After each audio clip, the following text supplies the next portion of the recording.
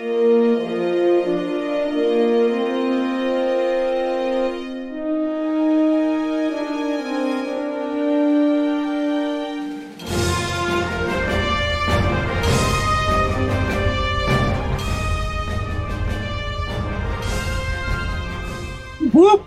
I am super happy today. Anybody who knows me knows my favorite Star Trek show is based the animated series.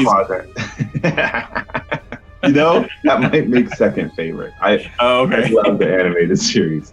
I thought you loved Arex, the 3-arm guy. Yes, I don't undersell the animated series. So we're here to announce an animated series, Star Trek Adventures campaign book now. Yeah, right. It'll be the top seller ever. I mean, I don't know how it would be the top seller ever, but I don't know. I think there's some closet TAS fans out there. Yeah, I'm not a closet fan at all. I'm out there. I love TAS. It cracks me up. And I dream of one day animating my RPG group's cartoon episodes like that, because I think it would be easy once you do a couple, models. Then you're okay. Anyways, hi, everyone. I'm Michael Dismuke. I'm a freelance writer for Star Trek Adventures RPG, and also one of the bloggers on Continuing Missions, which is the #1 fan site for Star Trek Adventures RPG. And we're here with the amazing Jim Johnson. Introduce yourself, please. Hello, I'm Jim Johnson. I am the project manager and line editor for the Star Trek Adventures role-playing game published by Modiphius Entertainment. I'm the co-host of this podcast, and I have not yet blogged on Continuing Mission because I just don't have time. I've got so many Star Trek Adventures projects on my plate right now. And sneak preview, I just submitted a whole bunch more for consideration to the powers that be at Modiphius, and all of them got approved. So next year is going to be super, super busy. There's going to be so much stuff coming out next year. Please, like I told you guys, I'm talking to the fans, and I shouldn't use guys anymore. I should use a more appropriate. I told you friends. Y'all. Gamers. I told y'all last year, 2 years ago, save your Latinum. Like, seriously, please take myself. I mean, I know we're heading for a recession here in the United States, probably, but in as much as you possibly can, skip a coffee one day, save your Latinum, save your Latinum, because there's going to be so much cool Star Trek stuff coming out, Star Trek Adventure stuff coming out next year. I just can't wait to start getting into it. And anyway, so that's my life. And for those who don't know, I mean, it's the ultimate compendiums. The more I go through these, we've been going through the books one by one, kind of talking about why they were made, the background, showing Easter eggs in them. And I am becoming more and more convinced that these are the ultimate books about Star Trek. They're not the technical manual. The technical manual stands on its own. I agree with that. That's an epic that was used and referred to for many years. But when it comes to understanding the Star Trek universe, I'm convinced that Modiphius has cornered the market on that, which makes me excited, because today we get to talk about my favorite corner of the Milky Way galaxy, and that's the Delta Quadrant. Yes, which makes me happy. Jim, do you know this is our 35th episode, by the way? 35th. Gosh, it feels like it's been longer, but 35. That's good. That's more than what? Gosh, we've been at this almost 3/4 of a year now, I guess. Yeah. You've been on other blogs that we had before, Sure. Star Trek, STA Engage, and other stuff. But this is since we committed to this, we've done 35 straight, and it took us that long to get here. It's been 70,000 light years to get us to the Delta Quadrant book. Yeah, so, and we're still not out of content yet. Exactly. So now talk to me, Delta Quadrant. For those who don't know what the heck that is, what's the Delta Quadrant? So if you have not had the opportunity to watch any of Star Trek Voyager, get to it. Go watch it, because it's more Star Trek. I don't want to say it's more great Star Trek, but there are some great moments. I think me personally, I liked Voyager, but I don't like to say but that often, but I think it was a concept that did not work for syndicated television. I think in the modern era of television, Voyager would be amazing. And they would be able to do things with Voyager that they couldn't do back in the day, because the thing that bugged me the most about Voyager, and I'll go on my soapbox, is that the ship looked pristine week after week after week. They had no star bases. They had no resources other than what they could pull together themselves. That ship should have been looking worn and torn and more like Battlestar Galactica week after week, getting a little more worn down. people getting out of their uniforms, looking a little ragtag, changing up the appearances and stuff. I think it just the nature of syndicated television that Voyager had to deal with, just because that's the way the business was at the time, did their concept no service. Right. Because you missed the point, though. You missed the point that the reason they didn't look ragtag and the reason the ship was so pristine is because they had the baddest captain ever, Captain Janeway. That's how good she is.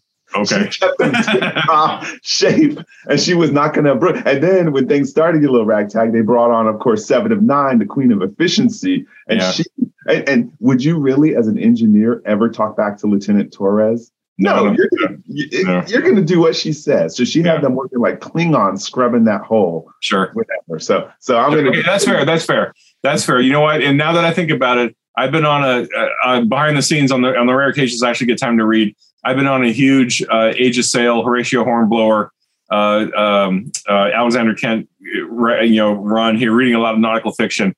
And those captains were literally out in the middle of nowhere on their own, maintaining their ship Bristol fashion.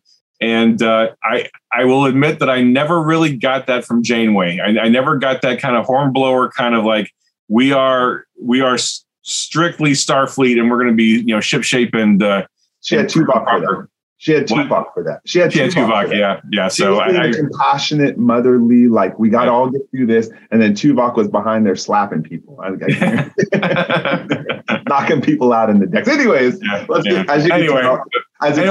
so long story short, Delta Quadrant book, all about the Delta Quadrant. Voyager spent almost all their time in the Delta Quadrant. So all the crazy, interesting species, things and stuff that they encountered in the Delta Quadrant, we put as much of it into this book as we could. Yeah. And as excited as Jim was for the Gamma Quadrant last week, because he's all about Deep Space Nine, you're going to see my enthusiasm for the Delta Quadrant book this week. And let's open up with the inset pages. I mean, right here alone, Jim, once I got this book, I sat down with the inset pages, which maps the homebound path of USS Voyager over the 7 years that we had the privilege of having them on TV. And I was now able to visually watch each episode and see as they progress. Whose idea was this? This was, when I first got the book and opened it up, I was so excited. So Richard Gale was the layout designer for this book. And he and I, as we were getting ready to start laying out this thing, we were throwing concepts back and forth. And he said, one of the things I really liked about the star charts that Jeffrey Mandel put together ages ago in that book called Star Charts was there's a series of maps in that book that chart Voyager's progress through the Delta Quadrant over the course of the series. And I thought, he and I think it was mostly him, but we both talked about it and we agreed, wouldn't it be nice if we could come up with some way to like take those maps and adapt them and put them in the book somehow, some way. And I was like, if given our compressed time schedule to get this stupid book done, if there's a way that you think you can pull that together, because it would all have to be hand drawn, it would all have to be hand done. We didn't have these assets just sitting on, Paramount's library or anything. I said, Richard, if you think you can get it done in the time that we need it done, by all means, knock yourself out, because he's a big Star Trek fan. And I think he delivered in spades. Like he took the Jeffrey Mandel maps that were in Star Charts and then adapted them for our purposes into the end papers. And I think they're great. I think they look great. Excellent. Again, how Star Charts are great, but what you miss with Star Charts is the canon story. And so now this is the only book I can think of out there on the market that has the charts with all of the background that we're going to review today. So I still think I'm claiming again, this is the ultimate Voyager book out of everything that's ever been put out there, which is pretty impressive for a game, right? Yeah. Love that. Yeah. And then last note that you may have noticed, you may not have noticed, but Richard and Mihao, who are two of the full-time designers over at Modiphius, who both worked on a lot of the early Star Trek books. For this book, they did have a powwow, and actually I shouldn't say that, should I? That's inappropriate, and I apologize. They had a conversation during the development of this book, and they decided to refresh the color palette just a little bit. And bringing more in line with Voyager, moving away from Next Gen through the movies and then into Voyager. There are subtle changes to the LCARS color palette that Voyager enjoys on their screens as opposed to Next Gen. So it's more tans and different shades of blue and getting away from some of the oranges and the yellows that were in Next Gen. So as you're flipping through this book, if you flip through this book compared to like the Beta Quadrant book, you'll see some subtle differences in the color palette, which I think for this book looked great.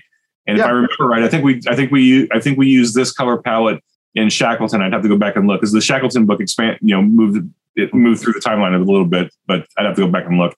Yeah. Anyway, so for those who are paying attention to the graphic design and the color palettes, this is a fresh look. We do. I avoid the Intrepid class is my favorite class of ship. Also, it's cozier than the Galaxy. If I was in space, I would actually rather be on an Intrepid class than a Galaxy. Yeah. For several reasons. Going again, just one more piece of art before we bust into the introduction, and that's the Borg Tactical Cube analysis. If you're a GM and you want to, have your group encounter a Borg ship, throwing this up on screen is definitely going to scare them, as they see this pop up on their main screen. So some beautiful artwork again that just immerses you in the Delta Quadrant and USS Voyager, who of course had probably the most contact with the Borg than compared to any other TV show we ever saw. Yeah, maybe second. Yeah, right. Cool. And again, stellar art. I'm cracking up. You commissioned art on page 5. Where the Borg are actually assimilating one of the species that was a season 1 species. I forget their name now, but again, just immersing us in there. I want to ask you as we get into this, actually, Jim, too. Say someone's not playing the crew of US Voyager. What benefit is there going to be to having the Delta Quadrant book? Because that's 70,000 light years away. What was the idea behind this? Unless everyone plays the Voyager. Well, it's an opportunity to show off a lot of stuff that you wouldn't normally see in the Alpha or Beta Quadrant, given the transwarp corridors and just Star Trek technology in general. There's possibilities that all this stuff could appear in your game or in a timeline or something, right? I mean, the Voyager really went in a lot of interesting different directions in terms of like technology and science and weird phenomena and just different stuff to throw at you, and really expanded the Star Trek universe, I think, in a way that you haven't seen before in like the original series or Next Gen or DS9. And I think, almost as more of a toolkit, a GM could take the Delta Quadrant book and like just pull the cool stuff that they want to use out of it, reskin it and drop it right into your campaign. And like your players probably wouldn't know any better. Of course, this is also very Borg heavy. So if you're a big fan of the Borg, like this is the book to get, because there's so many ships and NPCs and stuff that you can throw at your player characters. And, I think the Borg in this book are rightly portrayed as terrifying, because they are really super terrifying, especially in Next Gen. I think, in my opinion, Next Gen really made the Borg, like that whole body horror, super scary. Like there's nothing stopping these people. And I mean, what are these things? And I mean, what do they do in Next Gen? They assimilated Picard, right? Like you wouldn't expect that. And like, oh my gosh, these guys are like super dangerous. So yeah, I think there's a lot of content here that you probably just dropped into your game.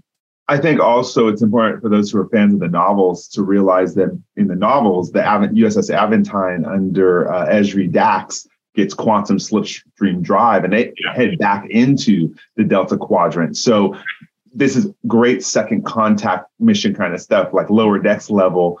If you get a lower deck ship with quantum slipstream drive going back to make a second contact with all of these species, you have really good background here. And I like playing Where Are They Now? And we're going to talk about that when we get to some of the species, actually, because I have my favorites in here that we're going to talk about. Yeah, and that actually raises a good point, Michael. Now that we are, we didn't know when this book was coming out, but now that Picard Season 2 has come out, we know now that some of the new space frames in Picard Season 2 are, especially the Stargazer, they specifically mention on screen that some of the new technologies in the newer Starfleet ships are based on Borg technology that Voyager brought back from the Delta Quadrant. So which was the stupidest thing they could have done. Yeah. So now a game master, like you could look at this book and just cherry pick some of the cool Borg stuff out of here, drop it right into your post-Picard era. Like if you're doing an early 20th century game, you could just drop that technology right into your Starfleet ship And then all kinds of shenanigans can ensue. Right. Let me take this Borg tip. It's going to be harmless. Let's just attach it here. I mean, talk about bad ideas. Yeah. Oh, our bioneural gel packs are now infected by Borg nanites, and now the Borg are just going to spread all throughout the ship. And okay, now what?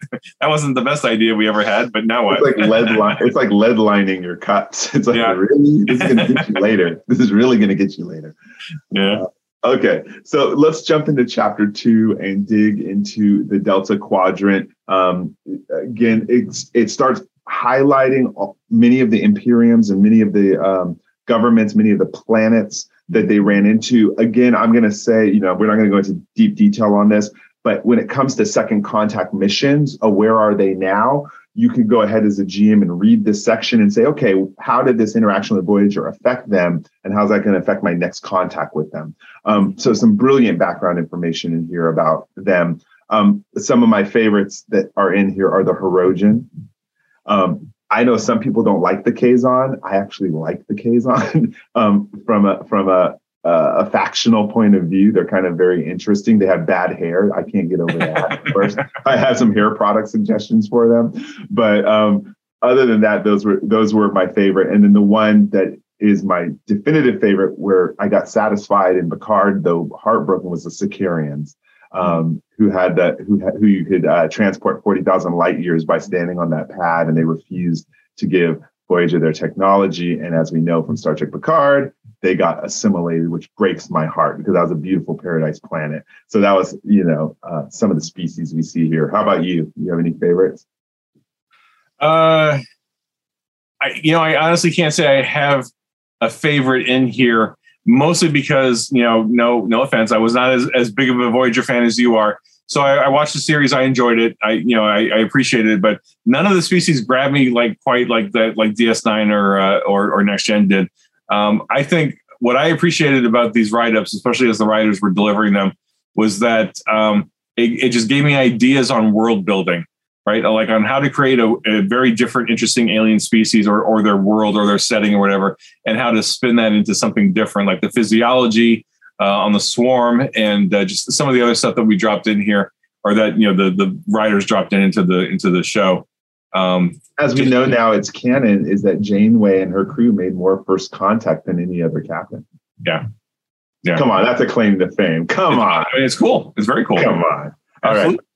on page 20, I'm loving on her. So on page 24, I have to say too, another thing about that I like about Voyager, and Jim, push back on me if I'm wrong. I think they had the most interesting scientific anomaly concepts than any other show. They had, and the words they would use, like trimectic fractures, chaotic space, underspace, subspace sandbars. I think they really pushed the physics, the fluidic space. Don't you think that they probably were the one that pushed those kind of concepts the most? Yeah, I think so. I think one of the things I remember, when it was first on air, I watched season 1 and season 2 really, really closely. Like I was really engrossed in the show because at that point DS9 was nearing the end of its run, and I was still hardcore Star Trek.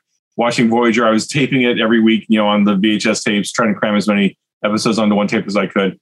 And one of the things I remember appreciating about especially the first season, the first 2 seasons, I guess, was how very heavily into the science they were. And I think that's partly because Janeway was a scientist herself, right? So they gave her a lot of dialogue, a lot of science dialogue, which is great. So, I don't know enough about science to know whether it was like real science or quasi science or, the traditional Trek, technobabble. But it felt more sciencey than especially DS9, because like at that point, DS9 was deep into the Dominion War and was going a very different direction, which is fine.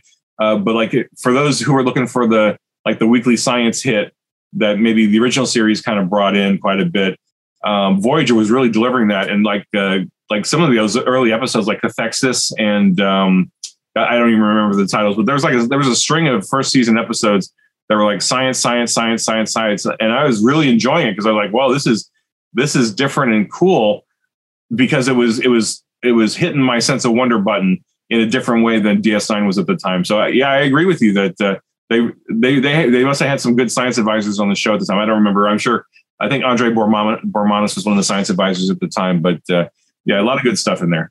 Yeah, one of the biggest lessons I learned from them in writing Star Trek was their use of, they're going into this deep science, but at the same time, they would always, and usually they use Tom Paris to do it, they would always create an illustration or a really, they would simplify the science verbally. So you're like, oh yeah, that makes totally sense. Yeah. Subspace sandbar, we're stuck on. Oh, okay. Okay, we get it. Yeah. And so I really like that the show did that because it taught me and GMs pay attention. Mm-hmm. Go ahead and get as crazy as you want with the science, but pair it with some sort of common analogy or illustration so that all your players around the table can go, okay, I get it. Okay. Yeah. It's like a budding cactus. Oh, okay. Okay. So in that case, we have to watch out for the subspace spikes. Okay. It gives them that kind of vision. So Voyager did great for that, I think. It's a very careful balancing act of talking down to your audience without sounding like you're talking down to your audience, right? It's like you present this highfalutin sci-fi concept with the big words, and then you have some character go, well, what does that mean? And then they dumb it down. Not to say dumb it down in a bad way, but they simplify it so that everybody gets it. So that your average, your fifth grade average level intelligence person watching the show will get it, right? They may not understand all the technobabble, but then you say it's a space cactus with spikes that we have to watch out for. It's like, okay, I can get that. I can get behind that. I understand. How do you get past the needles? We got to somehow pluck the needles with our deflector. Yeah, there you go. The needle. Yeah, exactly. All right. So you, after you read this book too, I'll say this book doesn't carry all the analogies. Watch the show to get all the analogies, and it'll be a lesson on how to, for lack of a better word, dumb things down. All right, cool. We're again, you talked about how heavy it is in the Borg side in chapter 2. I mean, there's page after page after page. And one of the subheadings that caught my attention was resisting a force of nature. What do you think players need to understand when they're facing off against the Borg? I mean, the challenging thing about the Borg, right? Like, and I know that there's a subset of players that are like, and I don't mean this in a negative sense. Like, please don't send me hate mail. But like, there's a group of there's a mindset of certain players that are in that D&D mentality of where if it has stats, we can kill it, right? We can beat it. If it has statistics, we can beat it, right? Of course, the Borg have statistics in the game because like you got to have statistics. But like, really, you don't want to fight the Borg. They will destroy you. They are not there to play nice. They are there to assimilate you. They want to take everything that you are and everything that you have and absorb it into their consciousness. They're not going to do things halfway. They're either going to assimilate you or they're going to destroy you. And that is the mindset. Like, you can't negotiate with the Borg. You can't like do things halfway. And it's like to say that they're a force of nature, like they really truly are or should be. In an ideal world, they should be a force of nature where you see the Borg, you're like, okay, time to go. Yeah, you're not negotiating with a hurricane. Yeah. You're not negotiating with a hurricane. That's how they should be treated in the game. Mm-hmm. Is like that. You can try to survive it, but you're not stopping it. Right. Right. Yeah. And I thought, again, we can go into how well Janeway just got into diplomacy, hardcore diplomacy, in order to survive those situations. It does give you tactics in here, though. So I think if I honestly have never done a board game because I'm scared to. I'm scared to introduce the Borg into my game. But if you had to, there's actually almost what I would consider a report that you can give your players on how to deal with the Borg. Mm-hmm. And so this could be protocol based off of Janeway's experiences, TNG experiences with it. So it's kind of really fun. But if your players aren't scared, then you haven't done a good job playing the Borg. Representing them. All right, cool. Again, there's so much in here about the Borg, and it even talks about Borg locations. So I'll pass that up because, like I said, this is the preeminent book about the Borg. I can't think of on the market if there is even one that breaks it down to this detail. I've never seen it. I've never walked in a store at Barnes and Nobles. There's been Voyager books for sure. I have them, but I've never seen a Voyager book that broke down Borg culture like this. Yeah, and I'm looking at my bookshelf. The only thing I can think of is if Hero Collector, I think, did they do a dedicated volume on the Borg? I have.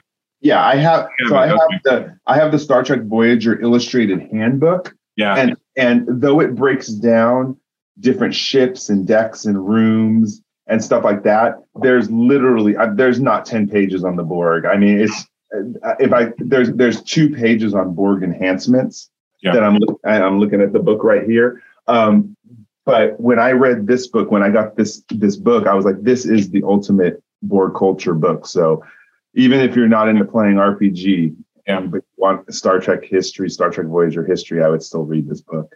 I think you're right, Michael. I think this might be the ultimate Borg book.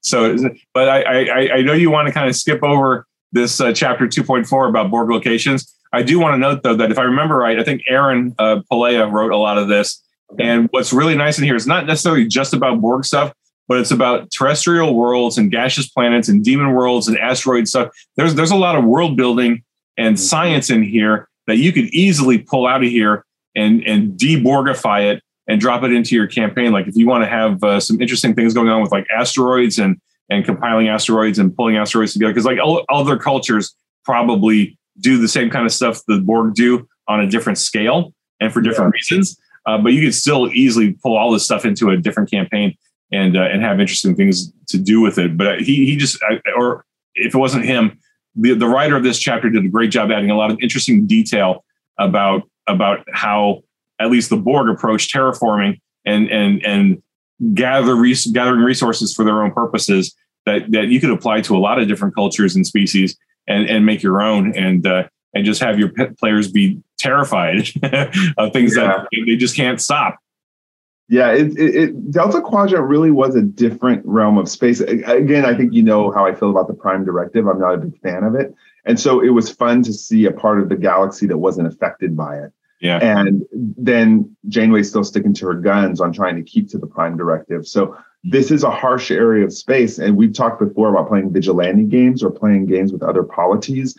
Yep. This game, you could, especially if you're not into Voyager, you didn't watch it, but you're like, hey, I need a world build. You can totally grab this and smack it on top and make that your area of the galaxy, right? Yep, absolutely. Yeah, similar to almost the Shackleton Expanse, same thing. In a lot of respects, yeah. Yeah. Okay, cool. And we know that is the Shackleton Expanse between the Beta Quadrant and the Delta Quadrant in a sense? Well, it's in the kind of northeast corner of the Beta Quadrant, right? So it's on the way to the. Certainly, it's kind of a. I'm sure there's some people in Starfleet Command who are like, well, the Shackleton Expanse is kind of a buffer between us and the Borg. So let's be careful because you got the Federation down here, and then you got the Shackleton Expanse, and then you got the Delta Quadrant all up in here, right? So it could be seen as kind of a buffer. I mean, of course, space is big, right? You could go over or around it or whatever. But yeah, in fact, I think we even dropped in some Easter eggs in the Shackleton book that at certain time frames, the Federation didn't know. Maybe the Borg were coming out of the Shackleton Expanse. Maybe there's a transwarp corridor somewhere within the Expanse, that the Vinchari are aware of, or the Calmiran are aware of, or something. And I got to ask who would win a battle between the Tilakal and the Assessors and the Borg.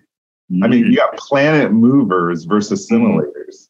And just imagine the fun when the Borg, or if the Borg were to assimilate the Tilakal and or an Assessor. Yeah, but then the Tilakal have non-corporeal forms. Can the Borg assimilate non-corporeal forms?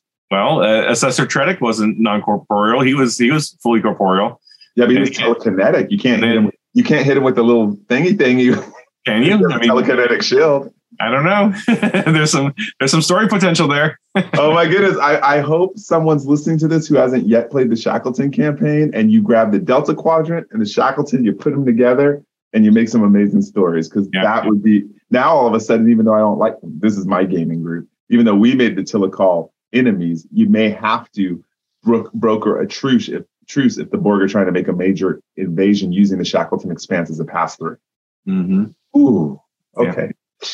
Yeah, a lot of questions, and that's the fun thing. I mean, honestly, we talked about this before, but we're 6 years into this game line now, and now we're at the point where we can mix and match and take different books and combine them together in different ways that we couldn't have even imagined 3 years ago when we were doing this book. So now you take the Delta Quadrant book and you add it to the Shackleton book. So what happens if the Borg were to try to assimilate the Calmiran or the Vinchari or the Tilakal technology, the world moving technology? Oh, Or heavens forbid, what if the Borg were to try to assimilate the Ko-Ferrari? Oh, right? Lord! The Ko-Ferrari. Now, granted, they are low tech, but their brains are so smart. Like you take all that incredible intelligence and their ability to project amazing technology, and then they just choose not to build it. But then the Borg assimilate them, and they're like, "Oh, look at all these new ideas." And then, of course, the Borg just get even more dangerous. That's a scary idea. Yeah, that's scarier than Borgs assimilating tribbles.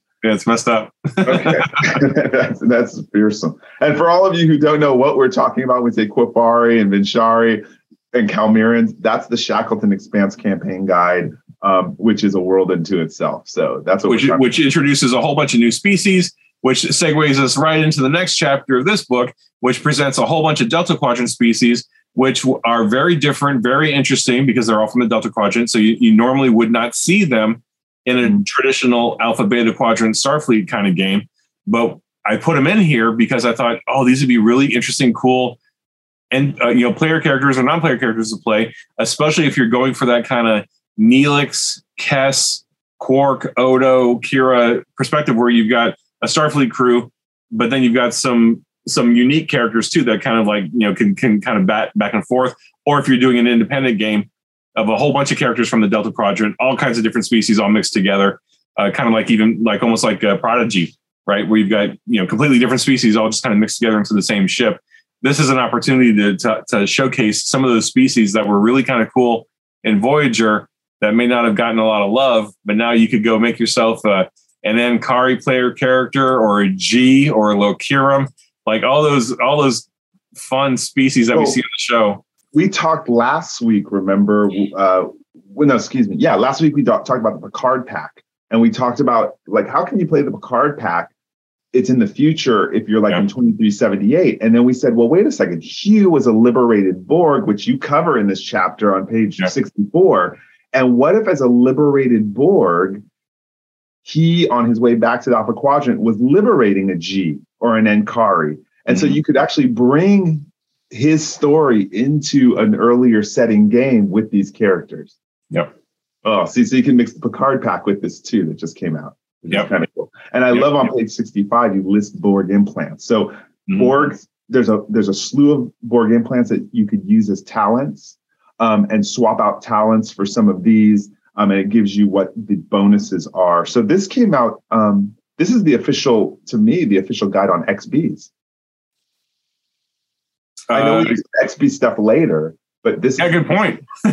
this is the ultimate. Before even XBs showed up in Picard, you had already done XBs. Yeah, but before we even knew Picard was coming out, I don't think we knew Picard. Well, I think we knew Picard was coming, but we had no idea what was going to happen. We had no idea Seven was going to be in it. I don't think. And you did, and yet there's 2 pages here on liberated Borg. Yeah, that's amazing. Just happy accident. I will take zero credit because there's no credit due there. It was just a happy accident. That is so cool because what's funny, on continuing missions, we had plenty of people asking the minute Picard came out about XP stuff, and people started throwing into the blog. And I had completely forgot this was there. I'm glad I forgot because otherwise I would not have put content in continuing mission about it because I'm like, why do it again? Yeah, we try to do fan-made content. If I remember, I think Hugh is in here. I think we got Hugh in here. As an NPC later in one of the later chapters. I think we got Hugh in here. I'd have to go back. I mean, we'll get there, I'm sure. But okay, anyway. So there's some gold in here. I mean, I'm looking through here and getting nostalgic about the Lakoram and the Mari and all these other great characters. Yeah, the Monians, which were underwater, and Tom Paris rebelled against Janeway to help them out. The Akampa, and again, the ones that break my heart, the Sicarians. Yeah. Are all in here. So great species, great art too. Yeah, as far as art goes, I want to highlight because I can't help it. I want to highlight page 75. There's a very, very nice piece of art here that was one of those many middle of the night bits of inspiration as I was working on the art briefs. Because like I said before on other chat or in other episodes, I tend to, I work my day job and then I do a lot of Star Trek adventures at night after my son's gone to sleep. And this was just one of those late night inspirations. I was watching, I had original series on in the background and I was writing art briefs for this book. And I was like, oh, I need some more art briefs. What I think I don't remember the title of the episode. It was the episode where Spock is holding a dog, and the dog's very clearly in a costume, and it looks like a unicorn dog, and it's very cute and fluffy and cozy. And I was like, oh man, what would that thing look like if it was assimilated? And I was like, oh hell, why not? So I went ahead and wrote the art brief. We did a draft of the art. I sent it over to Paramount, and just to see if they would go for it. And I got some very favorable comments from our reviewer at Paramount. Right. And I was like, okay, it's in the book. Mission accomplished. Very cool. Very cool. So this is me having a little bit of fun. My question, they always say that you have something unique that you will add to us. So it must have been the sense of smell. That's the only thing I could guess why they would want to assimilate this dog. I don't know. Why would the Borg do anything? Right? Who knows? Right. There must have been something about those unicorn dogs that made them decide, oh, we should assimilate that thing. And, and my gosh, they did. Yeah.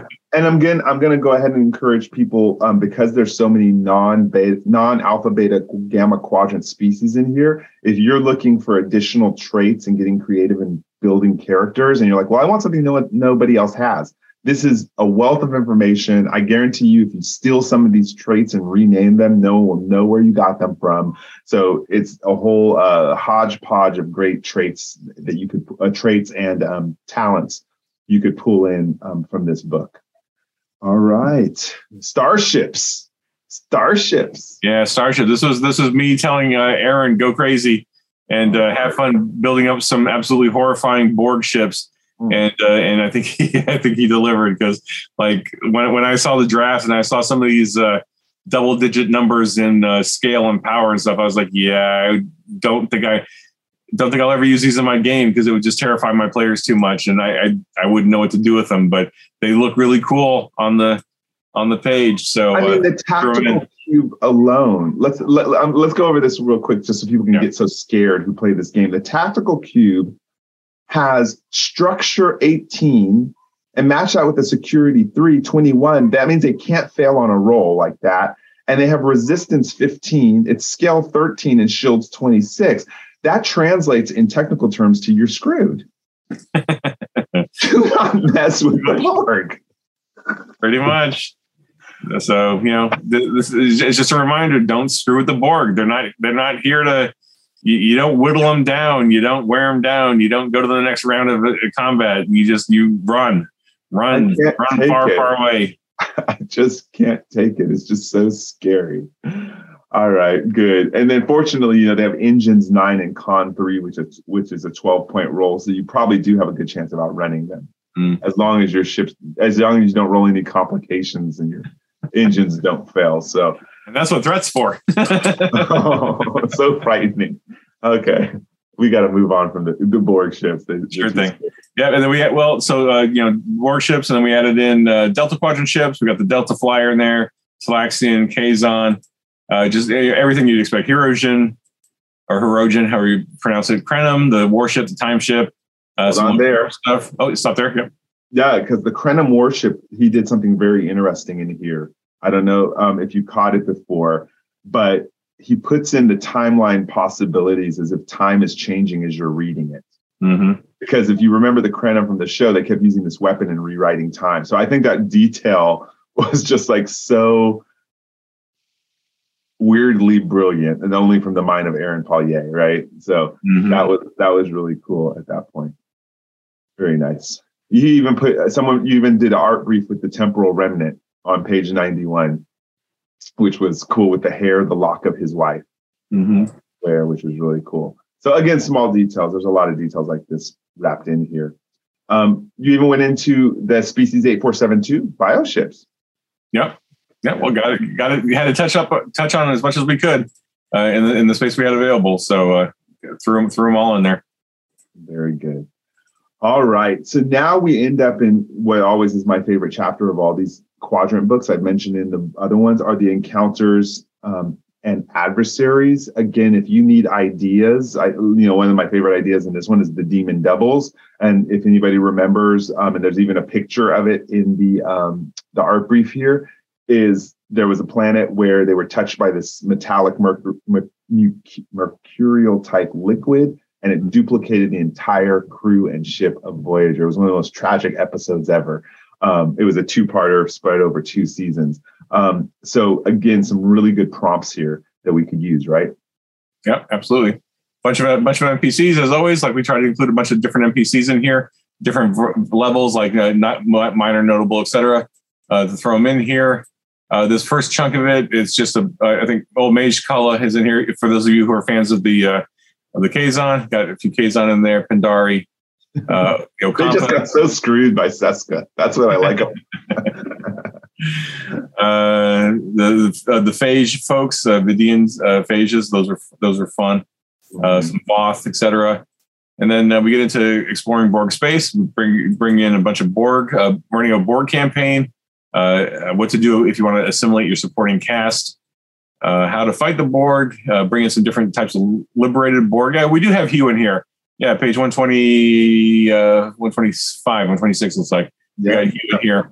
And this was before we even knew he was going to be in Picard. So it's just unexpectedly prophetic of us to drop that. Well, now I got to look he's on page 126 and his interesting. Okay. So his focus is, because we were just talking about this with Aaron during the Picard book last week.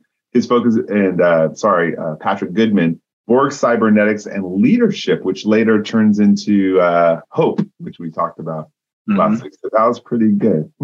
Yep. Very cool. Yep. I'm always looking at those focuses, you know me. Yeah. All right, what a book. And of course it closes with the Borg Queen and 132 about defeating the collective, some of the tactics that worked. So you could definitely have your players read up on that if they happen to come against the Borg. Yep. And not that this is critical, but I think this is the longest of the Quadrant books. We just ended up with a few extra pages, and we were okay going a little bit over. So this ended up being, I think, 138 pages, I think, compared to the 120s and 128s of the other ones. But I mean, not that that's critical, but just a little sidebar Easter egg there for you. This is there's a lot of great content here, and I kept as much of it in as I could. Given the timing that we had. So, a lot of great stuff here. Well, you know me, I can never get enough of the Delta Quadrant, so you could add 2 more pages and I'd be in it. So good job. We finished the Alpha, the Beta, the Gamma, the Delta Quadrant books. Just to remind everyone, they came out in 2018, 2019, early 2019, I think. And I don't remember. Yeah, they're still as relevant as ever. Again, they are, to me, I have a lot of the Star Trek guides, a lot of the support books, and these are the ultimate references for all of these regions of space. And I don't care what anyone says. I swear to you, the writers are using them. The writers have them tucked away in their drawer and they pull them out. The writers of all the new shows, because it's the quickest reference guide you could have. Points in the right direction. Yeah, so, and they're still in print and they're available in PDF. So even if you don't want the print copy, go grab the PDF and use it. Use the search engine. Use it as a function, as a resource. So good stuff. Cool. All right. Shouts out. So we know we love our brick and mortars who are carrying these books, of course. So important to support them. So we're going to shout out today. Jay Benet says Games U in Gilbert, Arizona. So that's where we're going to go ahead and give our love to today. Who are you shouting out, Jim? So I made an erroneous comment last week about Starfleet, or not Starfleet, Star Trek alumni who passed away. And I just want to shout out to DC Fontana and Renee Auberjonois, both who passed away while we were developing this book. So we want to make sure that we got their memoriams into the book. So thank you for all their service, for everything they've done, not just for Star Trek, but just across their careers, their illustrious careers. We want to make sure we remember them appropriately. So that's my shout outs for tonight. That works. All right. So much fun and so much more to come. This ends our 35th episode. Wow. And, looking forward to so much more. And there's just so many goodies coming out from Star Trek Adventures.